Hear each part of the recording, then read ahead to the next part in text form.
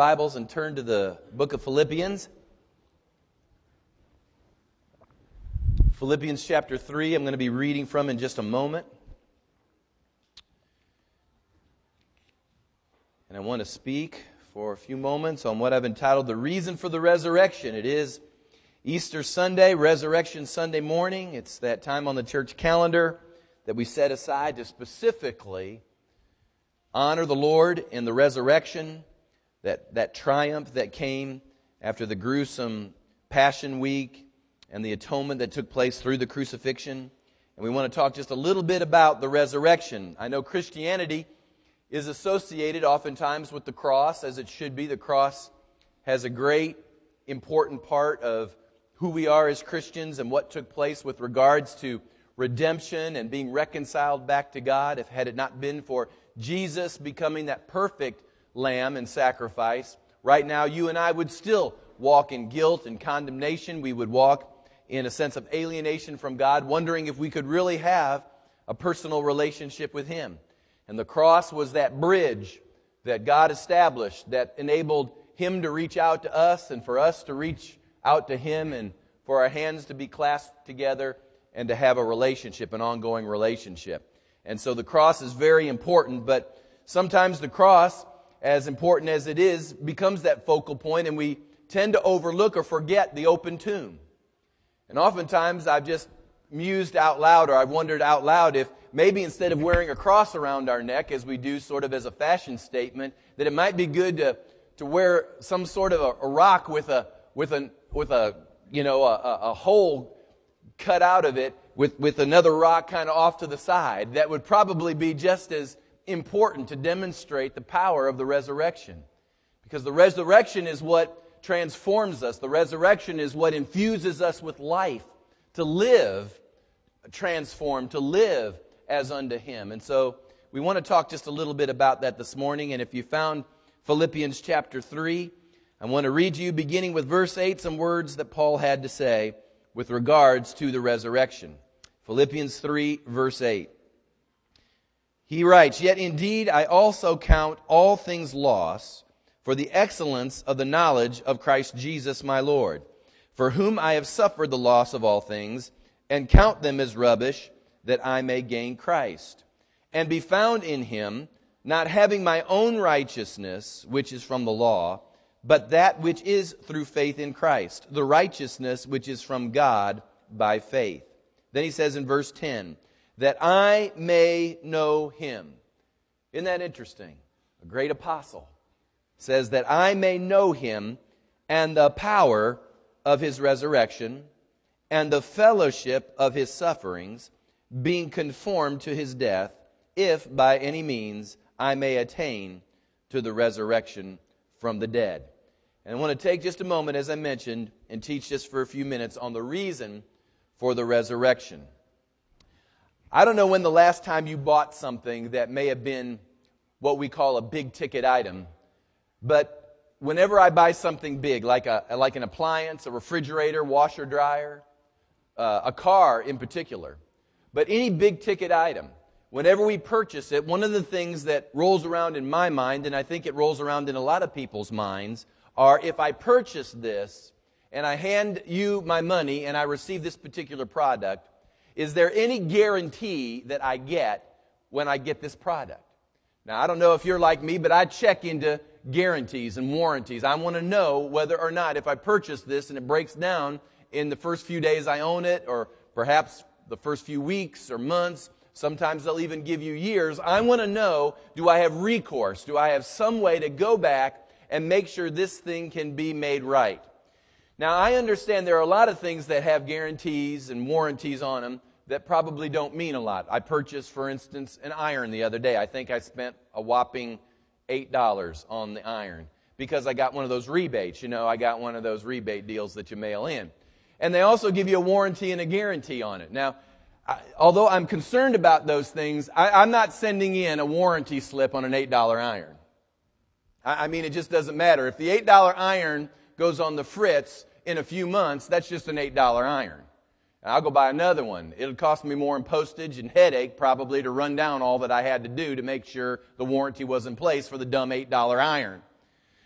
But if it's something big, I want to make sure that all is together and everything is operating just right, because I want to make sure that I get my value out of it. So if I purchase the car, and it used to be, how many of you remember when cars were 1 year, 12,000 miles? You remember that? I remember that.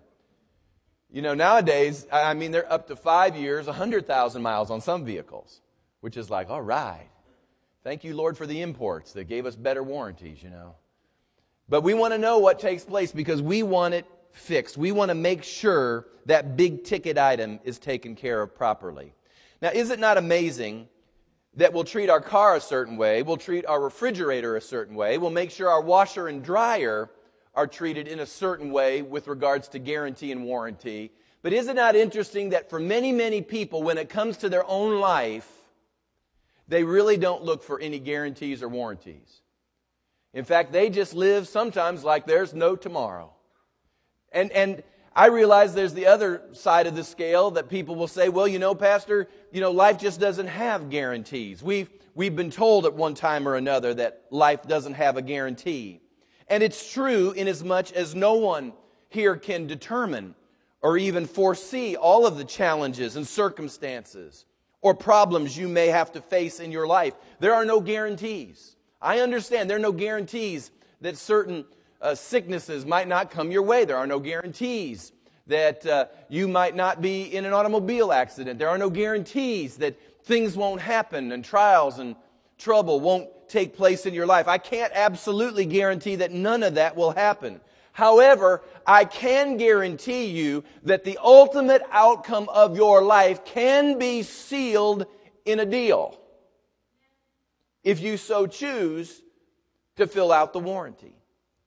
And it's amazing how many folks will just go through life not wondering, not caring, not thinking about whether or not, when life is all said and done, whether or not there are those guarantees. And the account of the resurrection demonstrates the truth to us that God wanted to be sure that there was something in place, a guarantee in place, that the people He loved could embrace and reach out to and receive and have it work in their life to such an extent that they could not only go through life in such a way that would give them a quality of existence that would distinguish themselves from everyone else, but that when life was all said and done, there would be the joy of knowing that you were just transitioning from an earthly, natural existence into an eternal existence. And He wanted to be sure that His people would embrace that and know that. And He had a vision for it. In fact, God's heart and His vision was that millions and millions of people would know and experience that type of guarantee that is found in the resurrection of Jesus Christ. It is God's highest desire to have uncountable millions of people worshiping Him and loving Him throughout all eternity. Let me dispel a couple myths maybe this morning if I can. Number one is, God doesn't send anybody to hell. He doesn't want anybody in hell. In fact, He's provided the warranty, Jesus Christ, in order to make sure that doesn't have to happen to absolutely anyone. His highest desire is that people know Him and receive Him and not only worship Him and serve Him here on this earth, but when life is all said and done, will enjoy the benefits of the eternal home in heaven. And not only that, as I mentioned, He desires you to have a quality of life that's abundant, a quality of life that's joyful, a quality of life that brings you peace and purpose. You say, well, Pastor, I thought you just said that you can't guarantee being faced with all sorts of issues and challenges and troubles and trials. That's true. But how many of you know you can face a trouble and still have your joy? You can be in the midst of sorrow, but still have your hope. You can be in the midst of the most excruciating pain and still retain your peace. I can't guarantee that those negative things won't come your way, but I can tell you there is a person that can give you those lovely intangibles in your heart and life when you need Him the most. The Lord implemented all of this, His heart and His vision, through a process in Jesus Christ that is relatively simple. I believe I put it on the screen overhead. But there are basically four things that I want to just throw out real quick that He implemented in order that this vision of redemption might take place within the heart of people. The first thing is what I call the birth of the vision. When God had a heart to redeem mankind from the moment, the inception that sin came into the equation in Genesis chapter 3, when Adam and Eve sinned before God by disobeying Him and partaking of the fruit, sin entered the equation. And from the outset, in Genesis chapter 3, you begin to see the prophecies that God Himself began to declare that a day would come where the woman would crush the serpent's head, and that there would be a day that redemption would take place.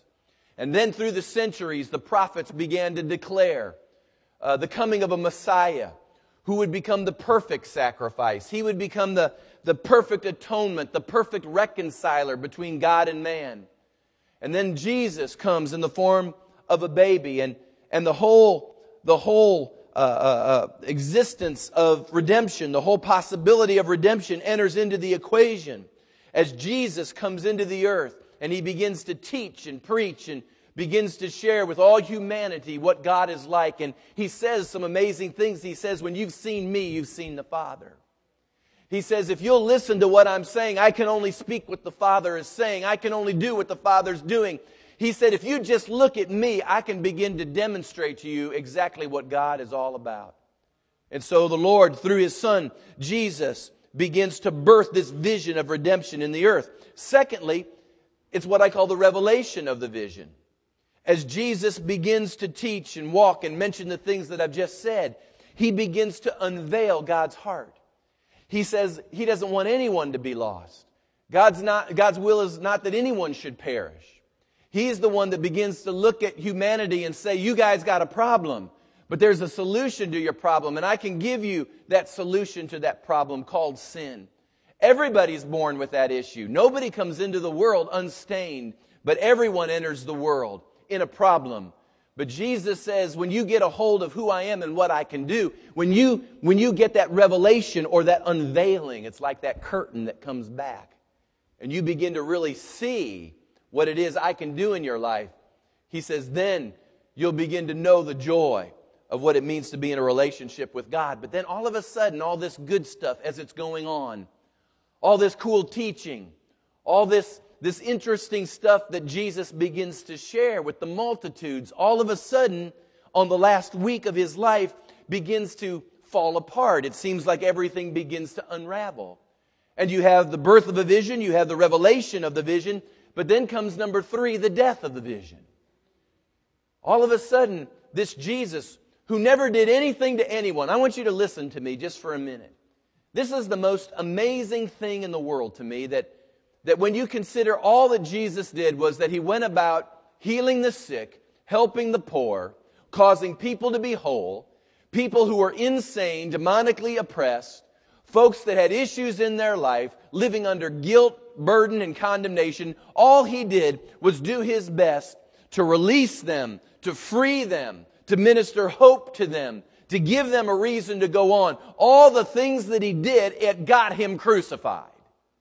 Is that not unjust? Is that not the height of unfairness? But yet that's exactly what happened. And He went through Passion Week. And as He went through Passion Week, all of the atrocities that we know that surrounded the crucifixion, the flogging, the beating, the carrying of the cross, the putting of the stakes within His hands, the lifting Him up, the shamefulness of having to be crucified naked before a public crowd, bleeding profusely, having birds and bugs constantly at you for literally hours until finally you give up your spirit to God the Father, and a Roman soldier slices your side with a spear. The atrocity of a crucifixion is almost beyond description.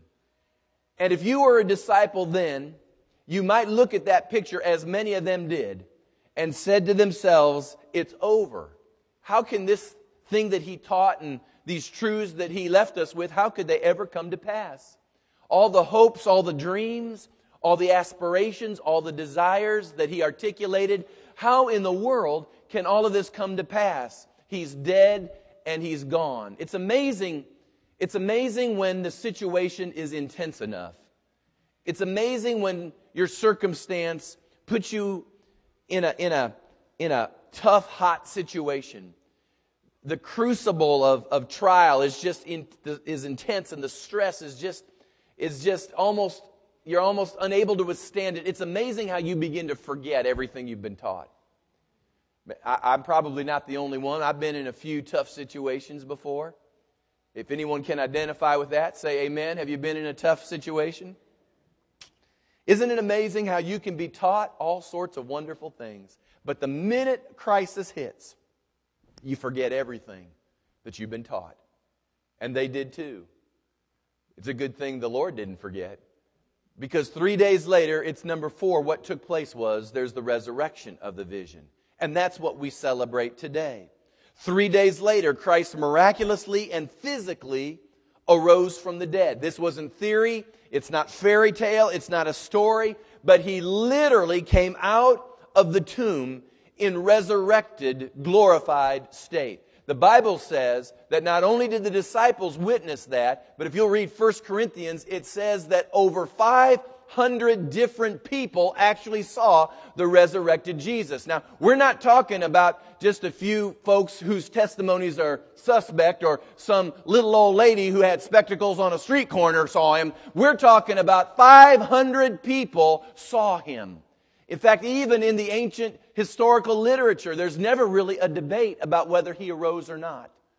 He arose from the dead. And this resurrection becomes our warranty. This resurrection becomes our guarantee of God's heart in the earth. Now, if you have your Bibles, I'd like to read to you just another portion of Scripture that's really good. It has to do with the resurrection in 1 Corinthians 15. Listen to this. Paul writes these words as well. It's the famous resurrection chapter in his letter to Corinthians. 1 Corinthians 15, verse 12. Listen to what it says. It says, "Now if Christ is preached that He has been raised from the dead, how do some among you say that there is no resurrection of the dead? If there is no resurrection of the dead, then Christ is not risen.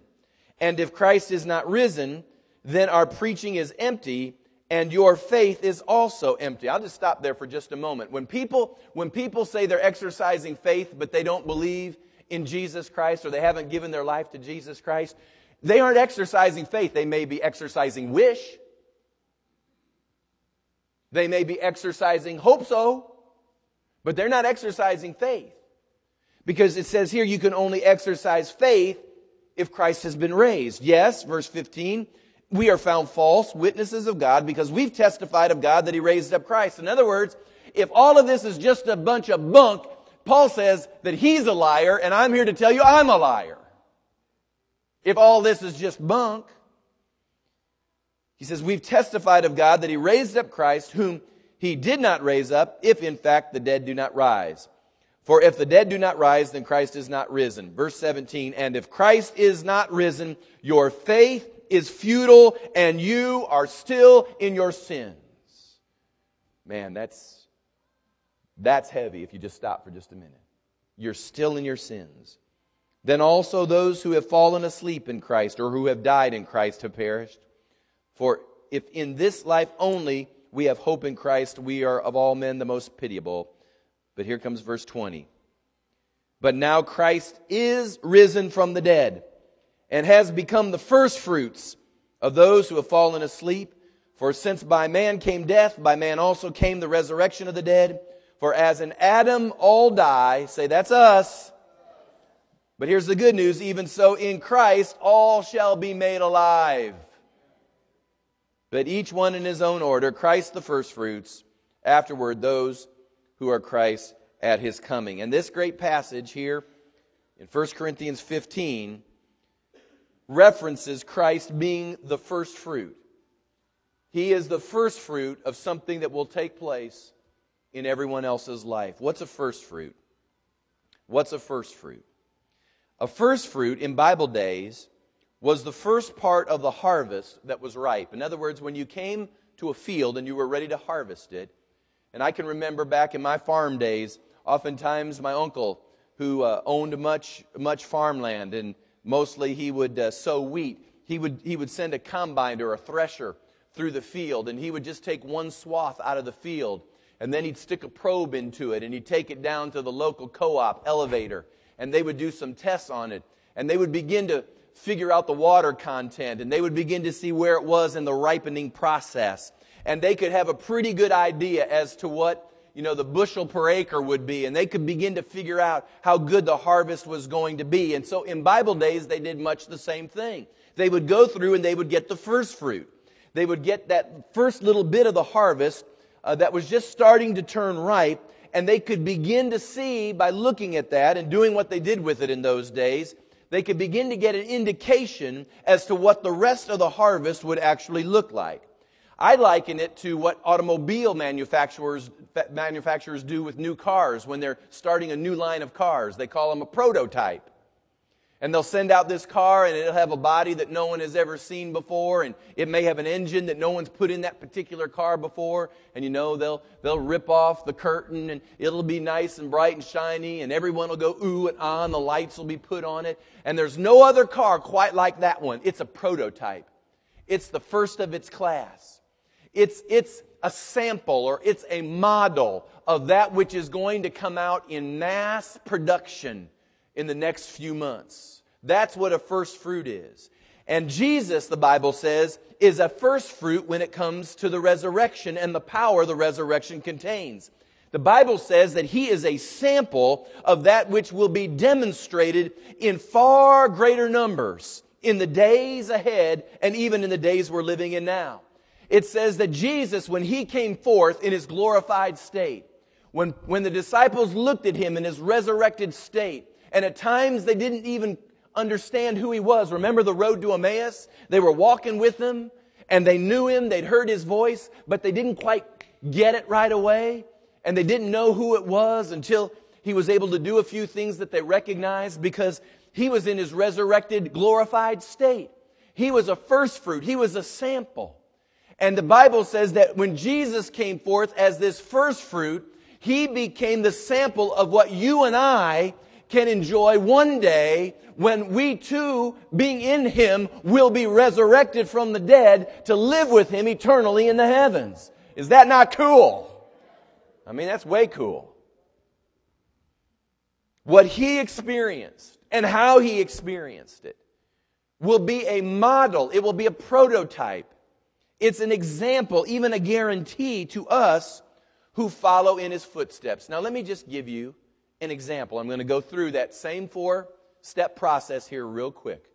The first part I want to mention to you is what I call the birth of a vision, and let's call that hope. If you're writing this down, put down the word hope. The birth of a vision, hope. Everybody, in fact, whether it's out loud or whether it's secretly, everybody, I believe, has hope. Some hope for their future. Some of you have job hopes.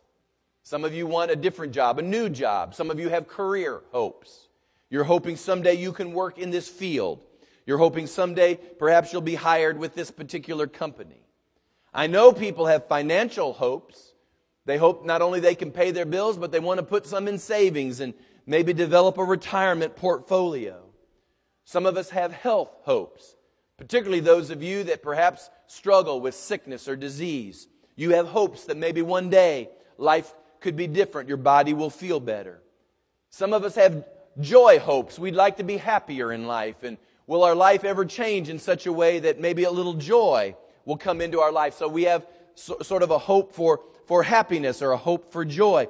Can I just say all of us should have some hope that we can have victory over the sins that so easily beset us. I don't know about you, but if I were plagued with addictions, or if I were plagued by snares, or if I were plagued by constant destruction in my life, wouldn't you think that you would have some hope for a better day? I would think so. I would think that you would have great hope, and that you would want that hope that somehow the future would be different. How about hope for your marriage? Hope for a relationship? I mean, we could go down the list of all the things a human being could bring to the table and place on it and say, I've got some hopes in this particular area. Every person goes through that process of wanting to have hope. And I believe that hope springs from God reaching to us. The hope that you have in your life is an indicator that God really wants to get a hold of your life. Otherwise, there'd be no hope. He is actually moving and working in people's lives when you look at any one of these things I've said and you would say, I've got hope. That's God working in you somehow. Trying to woo you, trying to draw you, trying to solicit you to come to Him so that He might satisfy those hopes that you carry.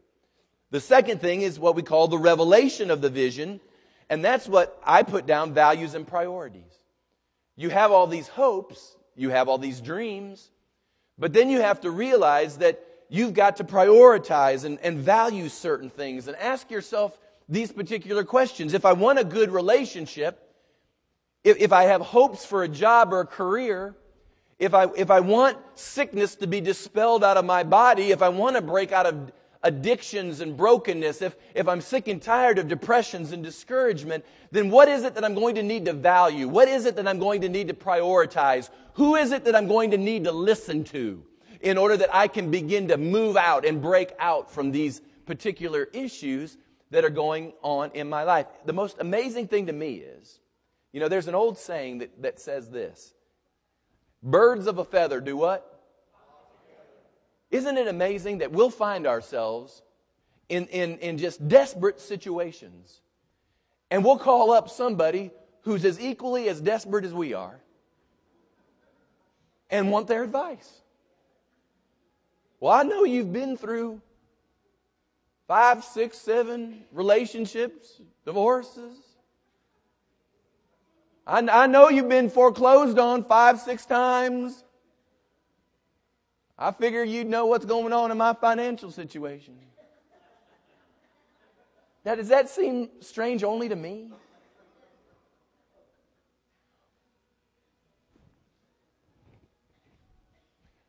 Well, I know you've lost the last 4 jobs you've held, but I'm kind of looking for a promotion, and I just figured you might have some advice on that area. Well, that's why we call it revelation. Because you got to get an unveiling. They ain't going to get you there. Can I just say it again? They won't get you where ultimately you want to go. And you've got to find someone, you've got to find the one who has the value system and the priority system that can help you get from where you are at point A and get you ultimately to point Z. And I'm here to tell you, Jesus came, the Bible says, that we might have life and that more abundantly. He said that He wanted to give His people a quality of existence that distinguished themselves from the way the world did life. Now, that doesn't mean we won't face the heartache or the hurt or the challenge or the trial. He's not saying He's guaranteeing none of that. He's simply saying, I'll get you through it. They crash, but I can get you through it. If you'll get that revelation, say, value and priority. Then number 3, we call it the death of the vision. This is what I use the word yielding. Yielding. There comes a moment in all of our lives that we have to get that revelation or find out that we can't make it work on our own. I've listened to people spiritualize and try to make it a spiritual precept, and then they'll talk about, well, I'm going to turn over a new leaf, or I'm going to pull myself up by my own bootstraps. Well, those are great sayings out there, but that ain't the Word of God. The Bible says that you won't go anywhere until you let go and let God. The Bible says that until you yield to the King, until you yield to His ways, His precepts, and what He has provided, until you yield, the good stuff will not begin to take place. And that is what we call death. It's death to yourself. It's death to your selfishness or self-centeredness. That's the yielding that needs to take place. And I don't know how it works in all of your lives, but I know there have been moments in my life, gratefully, as I've served the Lord now coming up on 3 decades, gratefully I'm getting a little smarter along the way. I know the Lord had to have shaken His head a time or two wondering if that day would come. But gratefully, I think I'm getting a little smarter as the years go on. But I can tell you the truth that there have been moments in my life, and I'll bet in your life as well, that you have found yourself in a position, in a situation, in a circumstance where everything has fallen apart. The yarn has unraveled. The VHS cassette has been yanked out of its box. There's no way. You're saying to yourself, I can't put the tape back together. We can't rewind the yarn. It's too far gone. It's over. And the reason God allows that to work that way is for you to finally say, I can't fix it. I can't do it. It's beyond me. I let go and let God. There's always this personal kind of death that takes place in order for God to move into an equation. We all want God to move into our lives, but listen to me, we've got to die to ourselves. We've got to die to some things. We've got to die to some of our thoughts and our arrogances and our prides. And we need to understand that at that particular moment, just like when Jesus died, and it looked like He was gone, and Satan did the jig on the grave, and all the things that took place that scattered the disciples every which direction, you need to understand when the world says it's over, that's the moment God says it starts. And I don't know where you may be this morning, but there have been a few times in my life where the world or somebody has counted me out, but here's the good news. Just because somebody counts you out, that doesn't mean God has counted you out. And if you can reach the place where you can say, Lord, not my will, but thine be done. Lord, I would really like for this situation to pass, but nevertheless, I will go through whatever you've asked me to go through. If you can get to the place where you can look at perpetrators and say, Father, forgive them, for they don't know what they're doing, and understand that Jesus, as your first fruit, is modeling something that if you'll embrace in your own life will bring you through that same victory, you're going to find out that the world may be counting to 10 for the knockout, but God's saying, I'm about ready to raise you up. And that's when we get to number 4. The resurrection of the vision. See, this is God's business now. God's in the business of raising dead things up. God's in the business of raising desperate, broken situations up. When you feel like your hand can't fix what's going on, the good news is God's hand can. He raises things up out of the ashes. He'll bring them forth. This is the cool thing about the Lord. And that is when He raises something up, He doesn't raise it up to just restore it to the way it was. But whenever God raises something up, He always raises it up to something that's better than it ever was. Amen. That's why He said the glory of the latter house will be greater than the former. That's why when Jesus came out of the grave, He didn't come out of the grave as the man who was torn up, beat up, chewed up on a cross. He came out better than He'd ever been. And I'm here to declare to you that if you'll embrace the work of the Lord, the processes of the Lord, and ultimately the Lord Himself in your life, here's the good news. You may go through situations where you're down and out, but He will raise you up better than you've ever been. Better than you've ever been. And when I read to you these passages out of the book of Philippians, what I saw was Paul saying ostensibly the same thing I'm trying to say this morning. And I hope you're getting it in your heart. This is what he said. He said, I count all things lost for the excellence of knowing Him.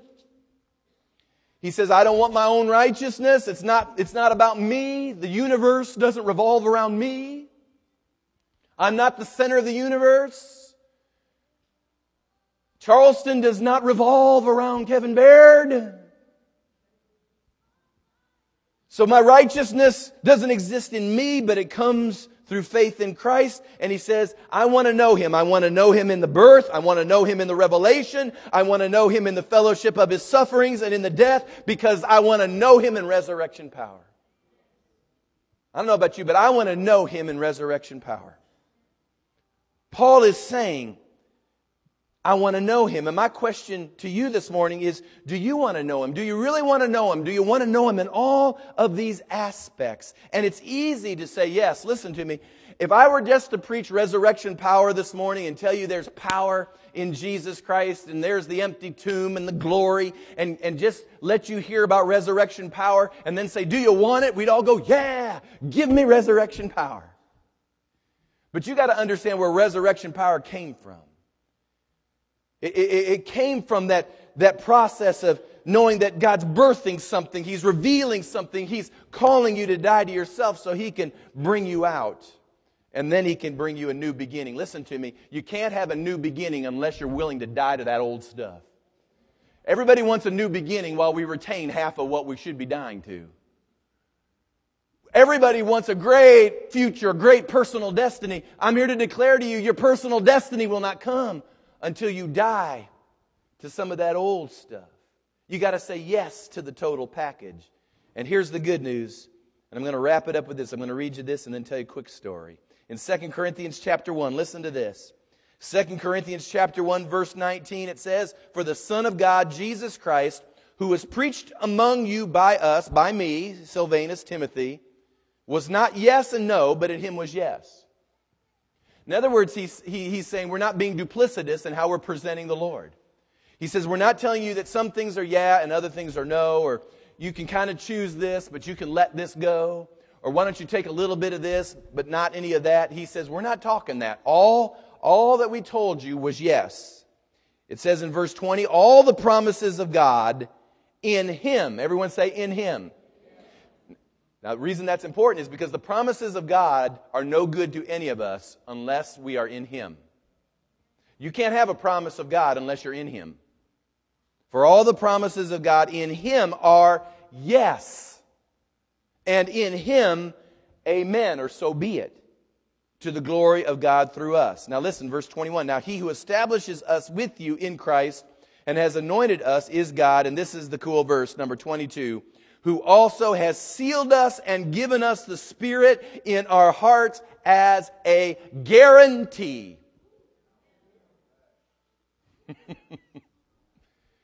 A guarantee. You know what that means? It means this. It means I could be tortured.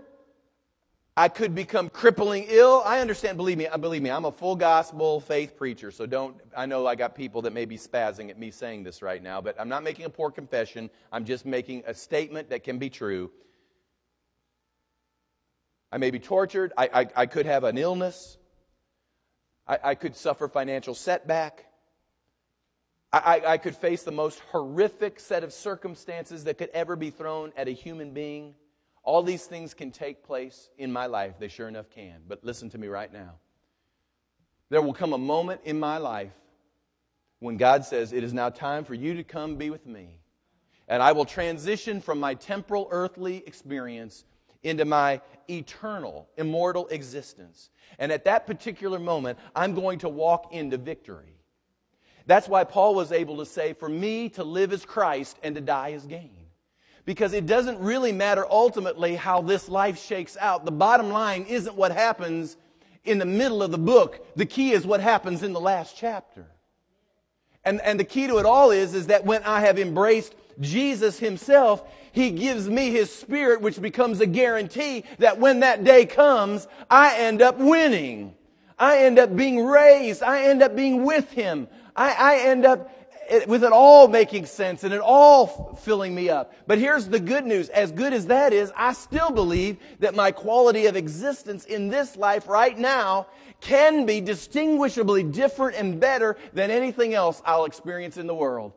Let me just ask, has anyone in here, just raise your hand, has anyone in here can say, truly say that there has been some time in your life where God's healed you. He's literally healed you. Has in my life. Just lift your hand. Just look around. There are folks right now that have experienced a healing touch from the Lord. Have there been any folks right now that have experienced, in the midst of difficulty, a sense of God's abiding joy or peace that surpasses understanding? Anyone but me? So there's people in the room that have experienced that. Let me tell you something. There is a guarantee that God can give by His Spirit in our lives that can cause us to live qualitatively and even quantitatively different than life would have been lived without Him. And that's what resurrection power is all about. Resurrection power isn't just about all the stuff the world defines as great or successful. It's about when you find that place in Him that you realize it doesn't matter what happens. Count me out, do what you want. But God will raise me up. I believe God's raising people up. Amen. You know who God wants to raise up? He wants to raise up those that are the farthest down and outers you can imagine. Yes, He does. Let me tell you this last story. I'm done. When we lived in Spartanburg, we bought a home that was a fixer-upper. And I had a kitchen floor installed. And it wasn't just any floor. It was a Congolium. Now, it didn't mean much to me at the time, but to the salesman, it meant a lot to him. You aren't just getting any floor. You're getting a Congoleum floor. All right. That's good to know. Because I was told there's no better floor on the market than a Congoleum floor. So we got the Congoleum floor, and we installed it there in the kitchen. And it was really nice. It looked good. All the things that, you want your kitchen floor to be. Until we noticed that shortly after, it was just a few months afterwards, that it began to shrink. And so it pulled away from the cord around along the sides. And then there was a seam that they had to put in the Congoleum. And it began to split just a little bit. And so I said, I spent a lot of money for this Congoleum floor. And so I got out all the paperwork on it. And there it was in writing. I had a warranty. I had a guarantee on this floor. So I called up Congoleum. And of course, you can guess. I'll transfer you to so-and-so. And then I'll transfer you to so-and-so. And I don't know. I went through I don't know how many people. Until finally I got to a person that I could talk to. And I told him the situation I was in. I was getting irritated as I was being transferred all along. And finally I got somebody from Congoleum to come by and look at my floor. Well, the guy walked in. I can remember he was probably one of these guys that traveled around, and he probably did this for a living. And he walked in and kind of looked at it and kind of said a few things. And he wanted to write me off a check for, I don't know, about a quarter of what it costs. And I looked at him and I said, really, I don't want your money. I want somebody to fix my floor. That's really all I'm wanting. I'm wanting my floor fixed. You giving me, whatever it was, $500, you giving me that money doesn't fix what I've got going wrong here. I can't use the money to get me another floor. That money isn't going to stretch this floor and make it right. I want my floor right. And I got a guarantee. And he looked and he said, I can't, this is all I can do. I said, you're kidding. You're kidding. He said, no, this is all I can do. You're either going to take the $500 or you're not going to get anything. And I said, well, I'm an American. We'll just go see, the lady with the blindfold and scales in her hand, and we'll just see how this works because I want my floor. And so anyway, he left, and I was just twisted. You ever been twisted? Now, I was sanctified twisted, but I was twisted, man. I'm here to tell you, man. So I did a little research, and apparently they were doing a little research too. And we had gotten some folks to install it, that had installed some carpet and done some other things that were used. They were, I guess, subs from whoever the carpet people we had used as well. And anyway, to make a long story short, what happened was they understood how to install carpet. They just didn't understand how to install Congoleum. And they installed it wrong. And all of a sudden I found out that when it's installed wrong, your warranty is, it's no good. It's no good. And so there was this loophole in the warranty. The loophole was you got to make sure it's installed right. If it's not installed right, there's no guarantee. And so what happened was I didn't even get the $500. It was like deal or no deal. I got the wrong suitcase. I held out for the floor and got nothing because of the loophole. Now listen to me, and I'm done. Is not your future, is not your destiny, is not your eternal destination, is not the quality of life you are living, is not the relationships you want to have, is not all the things that ultimately you would like life to be and afterlife most assuredly to be. Are you really going to let something dangle or hang and come up at the end or at crisis moment and find out there's a loophole in your guarantee? I mean, a couple $1,000 is a hard pill to swallow, but an eternity alienated from God is a whole lot bigger pill. I'll live with bad floor. I don't want to live without Jesus. I don't want to live without resurrection power. I don't want to live without knowing that I know that I know that I know. I don't want anything kind of dangling some doubt. I want to know that I know Him. It was Paul who said, I know whom I have believed and am persuaded that He is able to keep that which I've committed unto Him against that day. Now, He never defines what that day is, but no matter what that day is, we're all going to face that day. And I want to know on that day whom I have believed and what power is working in my life. And I want that for you too. The question is, do you want it? Do you want the guarantee? Do you want the warranty? Do you want the Lord? Are you ready to embrace all of it? Because if you are, I got good news for you. He can raise you up. He can dust you off, clean you up, give you a new start. And life really can be different. It really can be. If you'll open up your heart to Him. Would you stand with me, please?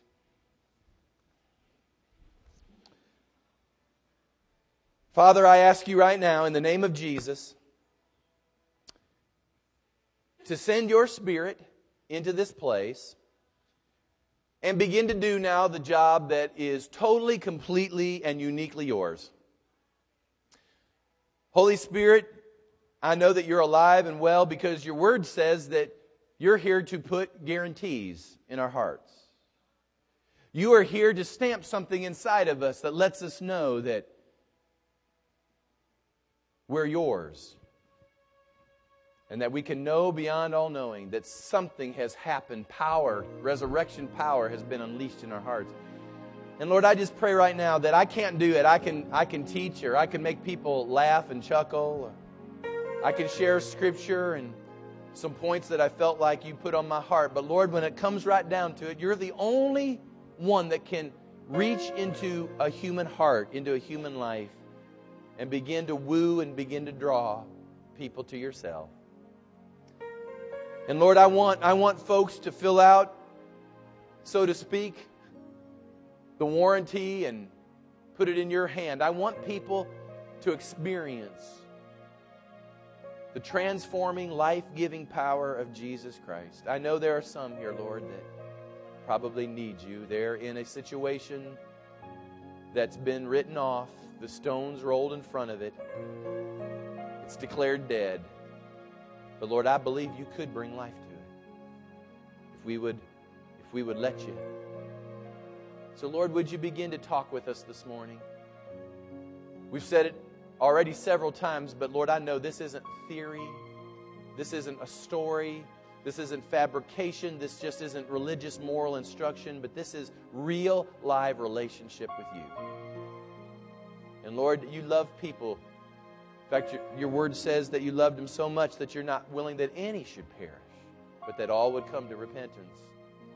That, Lord, they change their mind about how life's being lived and that they just say yes to you. So, Lord, would you do that? Would you work in hearts right now and cause people to respond in a way they'll be glad they did on that day? I believe you'll do it. You'll help us this morning in Jesus' name. With every head bowed and every eye closed, there are ostensibly, I think, probably 3 groups of people here. First group is the group that's encouraged, and you would say, you know, I'm glad I heard that again today, because sometime in your life you made a commitment to Jesus Christ, and you've experienced resurrection power, and you know what transformation really means, and you're walking with Him, and life may not be perfect, but you know you're going to make it because He's in the center of your life. And I want you to be encouraged, and I just want you to keep on keeping on. Because He will. You may feel like sometimes you're down and out, but He's in the business of raising people up. Can I just prophesy? Let me just tell you, He's raising you up as an individual, and He'll raise us up as a people. Amen. We're not out of anything. He'll take us and raise us up and do with us as He pleases, and our success will be found in Him. There's a second group.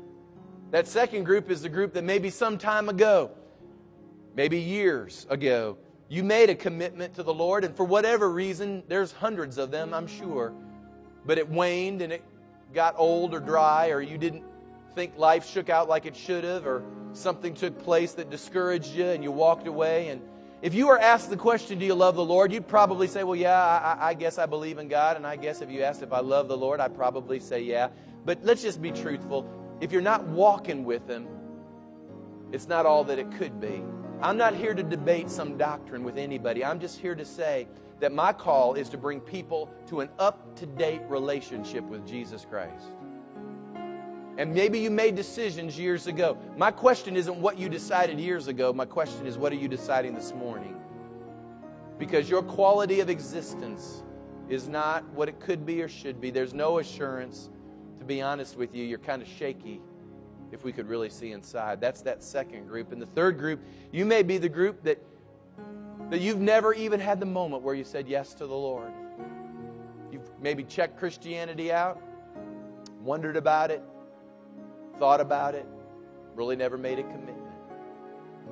But you know, this morning the Lord may be knocking at your door. Something going on in your heart right now that's unexplainable. That's the Lord. That's His presence. That's real. I can't make a heart pitter-patter in that unique, special way that is really the voice of the Lord saying, I love you, I'm drawing you, I'm wooing you. No human being can make that happen. Only the Lord can. And what He's saying this morning is, He's saying, I'm knocking. Will you open up your heart and let me come in? And this is what I want to ask right now, with every head bowed, every eye closed. If you fit into group 2 or 3 right now, if you would say this morning on Resurrection Sunday morning, you need to just get things aligned right. You need to embrace this person called Jesus. You need to get your focus back to where it needs to be. You need to begin to walk with Him. I want you right where you are. Don't worry about who's standing next to you right now. Don't worry about what people will think. Jesus said, if you'll confess me before men, I'll confess you before the Father. If you'll be brave enough and confident enough to just say yes right now, the Lord will come and empower you in a very unique and special way. You'll stand by yourself before the throne one day. Don't you worry about what anyone else thinks. You just do what God's asking you to do right now. If you're saying, I need to make that kind of decision, I need to get my life back right on track with Jesus this morning, I want you on the count of 3 to lift your hand and just keep it up for just a moment. Lift your hand and say, that's me. I want you to identify your need this morning and say, that's me. It all starts with being honest and saying, yep, that's me. That's me. Be honest. This is a house of honesty. Be honest. We'll cheer you. God will cheer you. The angels will cheer you. How about it? Will you be honest enough to do that? On the count of 3, that's me. I'm identifying my need. 1, 2, 3, just lift it right now. Just lift it right now. I need to get back right. I need to get back right. There are hands going up. Come on, keep them up. Just keep them up. Just keep them up. Hands going up. Thank you. You can put them down right now. Now, I didn't do that to leverage you to this moment, but this is what I'd like for you to do. I want to pray for you, and I want you to seal your decision with a little walk with me right now. And what I'm going to do is, as you come, I'll hug your neck, and I'll love you, and hopefully you'll sense the love of God. But I want you right now, in these next 30 seconds, just to slip out from where you are. And I want you to come, and I want you to stand here with me right now and just say, right now, I'm going to pray the prayer, Pastor. I want you to come. Just come on.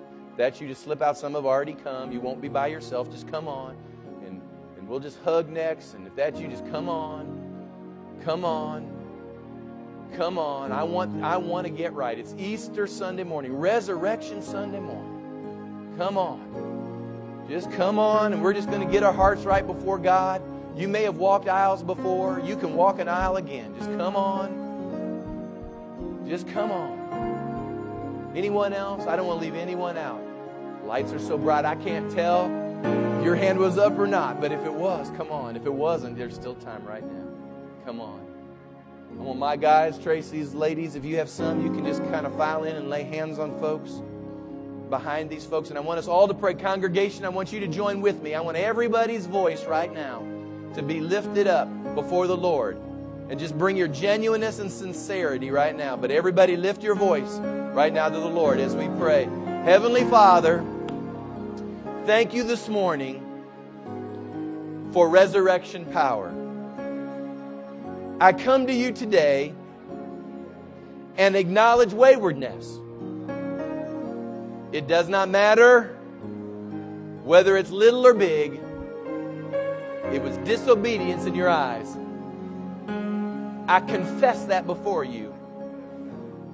And I make a choice to turn and to come to you.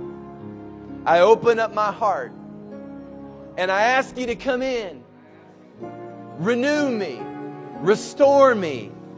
Cause resurrection life to come inside of me. I confess with my mouth that Jesus is Lord. I believe in my heart you were raised from the dead. And according to your word and my confession, I am a child of God. In Jesus' name, let that power transform me. Let that power raise me up out of the ashes to make a difference in this life. And I look forward, Lord, to that day that you'll be there with that power to see me through. I can count on it.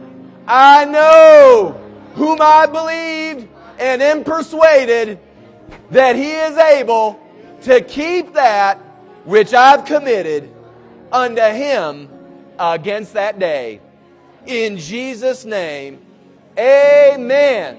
Come on, we ought to just clap and shout and hallelujah. Hallelujah. Thank you, Lord. I'm going to cut you loose right now. But listen to me. It's more. I'm glad you prayed, and that's important.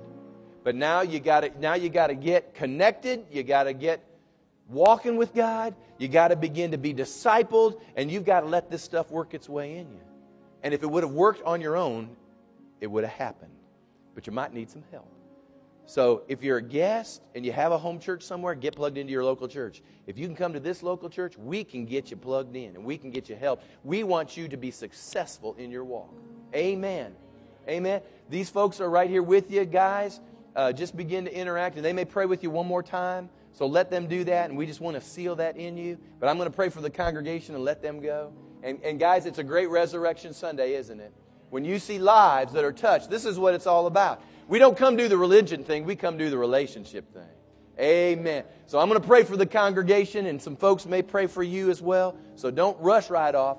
Your family and friends will wait for you. But I'm going to release the congregation right now. Father, thank you for these sweet people, Lord, that stepped out courageously and said yes to the promise of God in Christ Jesus. And Lord, I pray for them again that you would establish them in the faith. Lord, that you would put a hedge of protection around each one of them. That it would extinguish, Lord, give them that season, that unusual season of extinguishing all the fiery darts of the enemy that would enable them to get a good start on walking with you.